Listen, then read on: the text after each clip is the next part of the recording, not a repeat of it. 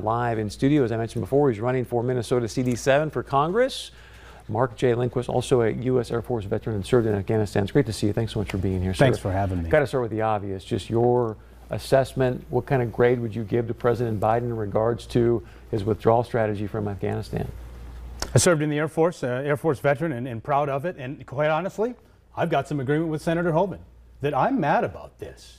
Me and my veteran friends have spent these last couple weeks in tears, shocked at some of the inept response. You know, it seems like after 20 years of this, which, by the way, I'm glad that we're out of there. I think that's the right move. I think that I do applaud President Biden for having the guts to do that. However, to the average Joe and our veteran friends, it's tragic. I've come on this show and I've talked about veteran friends of mine who, because of the wars that we served in, are not here anymore. I have a friend of mine who's a widow of my military supervisor, Chris, who now believes that her husband died in vain after the fall of Afghanistan to the Taliban in the first 24 hours. This is something we have to, as American people, as President Biden, as President Trump, President Obama, President Bush, they all have to own up to the fact that now we have an American military force and veterans who believe that maybe their service was in vain. The VA sent out an email to all of us the other day, last week after the fall of Kabul, saying that a lot of you might be questioning your military service. And I know a lot of the veteran friends that I have, including myself, after I saw Bagram Air Force Base fall to the Taliban and the parade of military hardware that now we've armed them with. I'm just as mad as you. So let's get back to my question, just so people are clear, because I think you sent out a press release a while ago, and it wasn't clear if you're running as a Republican or Democrat. You're running as a Democrat, correct? Yes. Thank you. I'm an independent, because I'm an independent at heart who's got to choose a team, right? And I would say I'm a little left of center, right? And I'm only asking because I want the audience to understand the things you're saying about President Joe Biden. We're going to get to Nancy Pelosi in a moment, the fact that they're Democrats. And so I appreciate... I'm not afraid to speak up against anybody who I think might be wrong. Let's just get to it tonight. Yeah. How do you grade him? That's what I asked you initially, and you didn't answer that. Well, on this Afghanistan withdrawal, poorly. F? D. D plus if you counter in the fact that we got 120,000 people out. That's wonderful.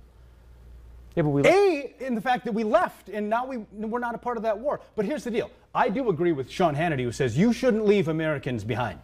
Thank you. Right?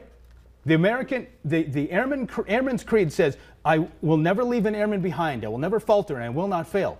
But I also agree with Lawrence O'Donnell, who says when you lose a war and you exit that country, it never goes well. So we also do need to remember that a lot of us who have become military experts in hindsight, in armchair quarterbacks in this thing, we are expressing our input with the benefit of hindsight.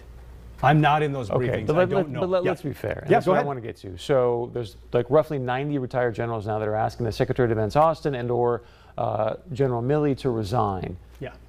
Should they resign, and or who should be held accountable for what took place? No, I don't think that they should resign. Here's why. Gerald Ford didn't resign after the fall of Saigon. He had been in office about the same amount of time that Joe Biden has been in office. I believe that what I have seen from President Biden, he has taken some responsibility and gotten better. We saw the airlifts happen, and we saw the people getting evacuated after it became a national news story. My contention is it should have been planned way before that. That should have been something that the top brass at the military, the Pentagon, and inside the White House should have known about. So who should be held accountable? Leadership. I think it's a failure of leadership. I'm not in those briefings, Chris. I don't know. You served in Afghanistan, yes, sir. So to be fair, that's what I'm trying to get at. Should Biden resign? I'm hearing you say no. No. I don't believe saying that Joint Chiefs of Staff shouldn't resign, and yet yesterday President Biden said the Taliban right now is the strongest they've ever been since 2001. Roughly 10 days ago, General Milley says, we had no idea that the Taliban was going to take over the provinces and the cities. Those two things don't mix. That's what I'm saying. That's very hard to believe. So how can you say I'm just not prepared because I don't feel informed enough to call for someone's resignation. I think that, I swore an oath to obey the orders of the officers appointed over me and the President of the United States. So that's kind of where I'm coming for in hesitancy to call for such a drastic action. I do believe that there should be some investigations as to how could you not know? So walk me through some of these questions. Yep. Why August 31st? Why was that such a hard date to stand with? Why not say, hey, we're going to get everybody out safely. Sure. We're hoping to do it by this time. I mean, why even give the Taliban a date? That's, once again, a question for those military commanders. That I'm not a military strategist at that level right now. But you've been in that world. Sure. Who said, hey, let's shut down Bagram Air Force Base and let's take them out of Kabul? That's the thing that brought me to tears last week, Chris, right? Because that's where I served. That's where I was boots on the ground. And that's where it seems like, think about it. The numbers $2 trillion gets thrown around a lot about that's what the wars cost us. But that was the OCO, the Overseas Contingency Operation Budget, the slush fund at the Pentagon to pay for the wars. If you start at the war on terrorism that Bush started, $12 trillion has been spent at the Pentagon. $12 trillion. In the last 20 years. Since 9/11, right? And I'm counting the base budget. I'm counting, that Overseas Contingency Operation, right? And so after that kind of spending of the American taxpayer dollar and 20 years, and make no mistake, the number, 2,700 gets quoted a lot of, that's the number of service members, right? But then if you include the contractors, it's up to 7,000. But if you include the Afghan civilians, the Afghan police, the Afghan military, it's 325,000 people was loss of life over there in Afghanistan.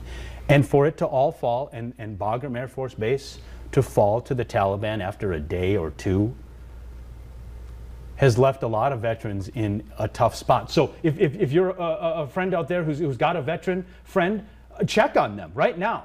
Make sure that they're okay, because these issues, after having served in a war, given your blood, sweat, and tears, your time, energy, and treasure and talent, we need to make sure that our veterans are doing okay too. So I didn't go to West Point, didn't go to a war college.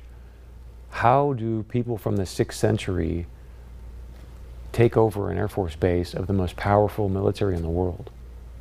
Well, it's my understanding, and I could be incorrect. We gave it up. That's what I thought. Right. Okay, I don't think we went with the But fight. now let me ask you this. So then we say, okay, we're going to bring people out of the Kabul airport, and we're going to create 2 levels to make sure that we're going to frisk people, right? Mm-hmm. Sure. The first level of frisking is the Taliban, who just released ISIS-K prisoners a few weeks before. Like, who makes that decision to say, yeah, this is a good idea, let's have the Taliban be the first level of frisking?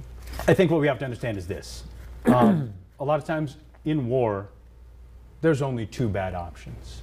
I think a lot of times when we saw, if I might just finish my point, when I heard that the American military or the American government was negotiating with the Taliban, I questioned that. I said, wait a second, that's our sworn enemy.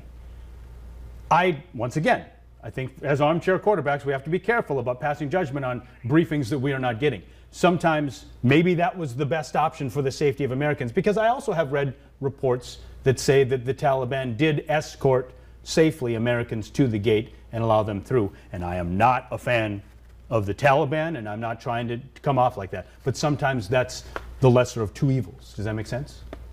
It does. I've got 2 minutes left. Anything else you want to say about the Afghanistan situation before we move on to one other thing? Go ahead. I think we've covered it. So you've got some of your potential colleagues coming to Minnesota to protest Line 3. Line 3 is very important for your district. Mm-hmm. Pro Line 3 or no? Anti. How come? I think it's time that we move away from fossil fuels and do everything we can to take strong and fast action on climate. Because? Because I think that's the issue of my generation, that my generation will be so you believe climate change is an existential threat? Yes, I do. Right now? Yes, I do. I think we need to take bold and fast action on that. And the way I look at it is that it just takes the will. When we went to war in Afghanistan and spending those $12 trillion at the Pentagon, that we had the will to do that. And this is as threatening as the war on terror. If you deny climate change, I would just ask you to look at what the American Navy is doing in prioritizing climate change in their naval war exercises. What the Pentagon is doing to say this is a big deal for migration patterns, for the low-lying areas of cities all over the globe. And so if the Pentagon is taking it seriously, that's where I take my cues from and say, well. And I hear you, but after I watch this withdrawal strategy, it's like, Yeah. really, I'm going to trust the Pentagon after watching this mess take place? I understand. I got to wrap it Yeah, up. I understand. For Yep. people that want more information about you, what's your website? Go to markforall.com, markforall.com.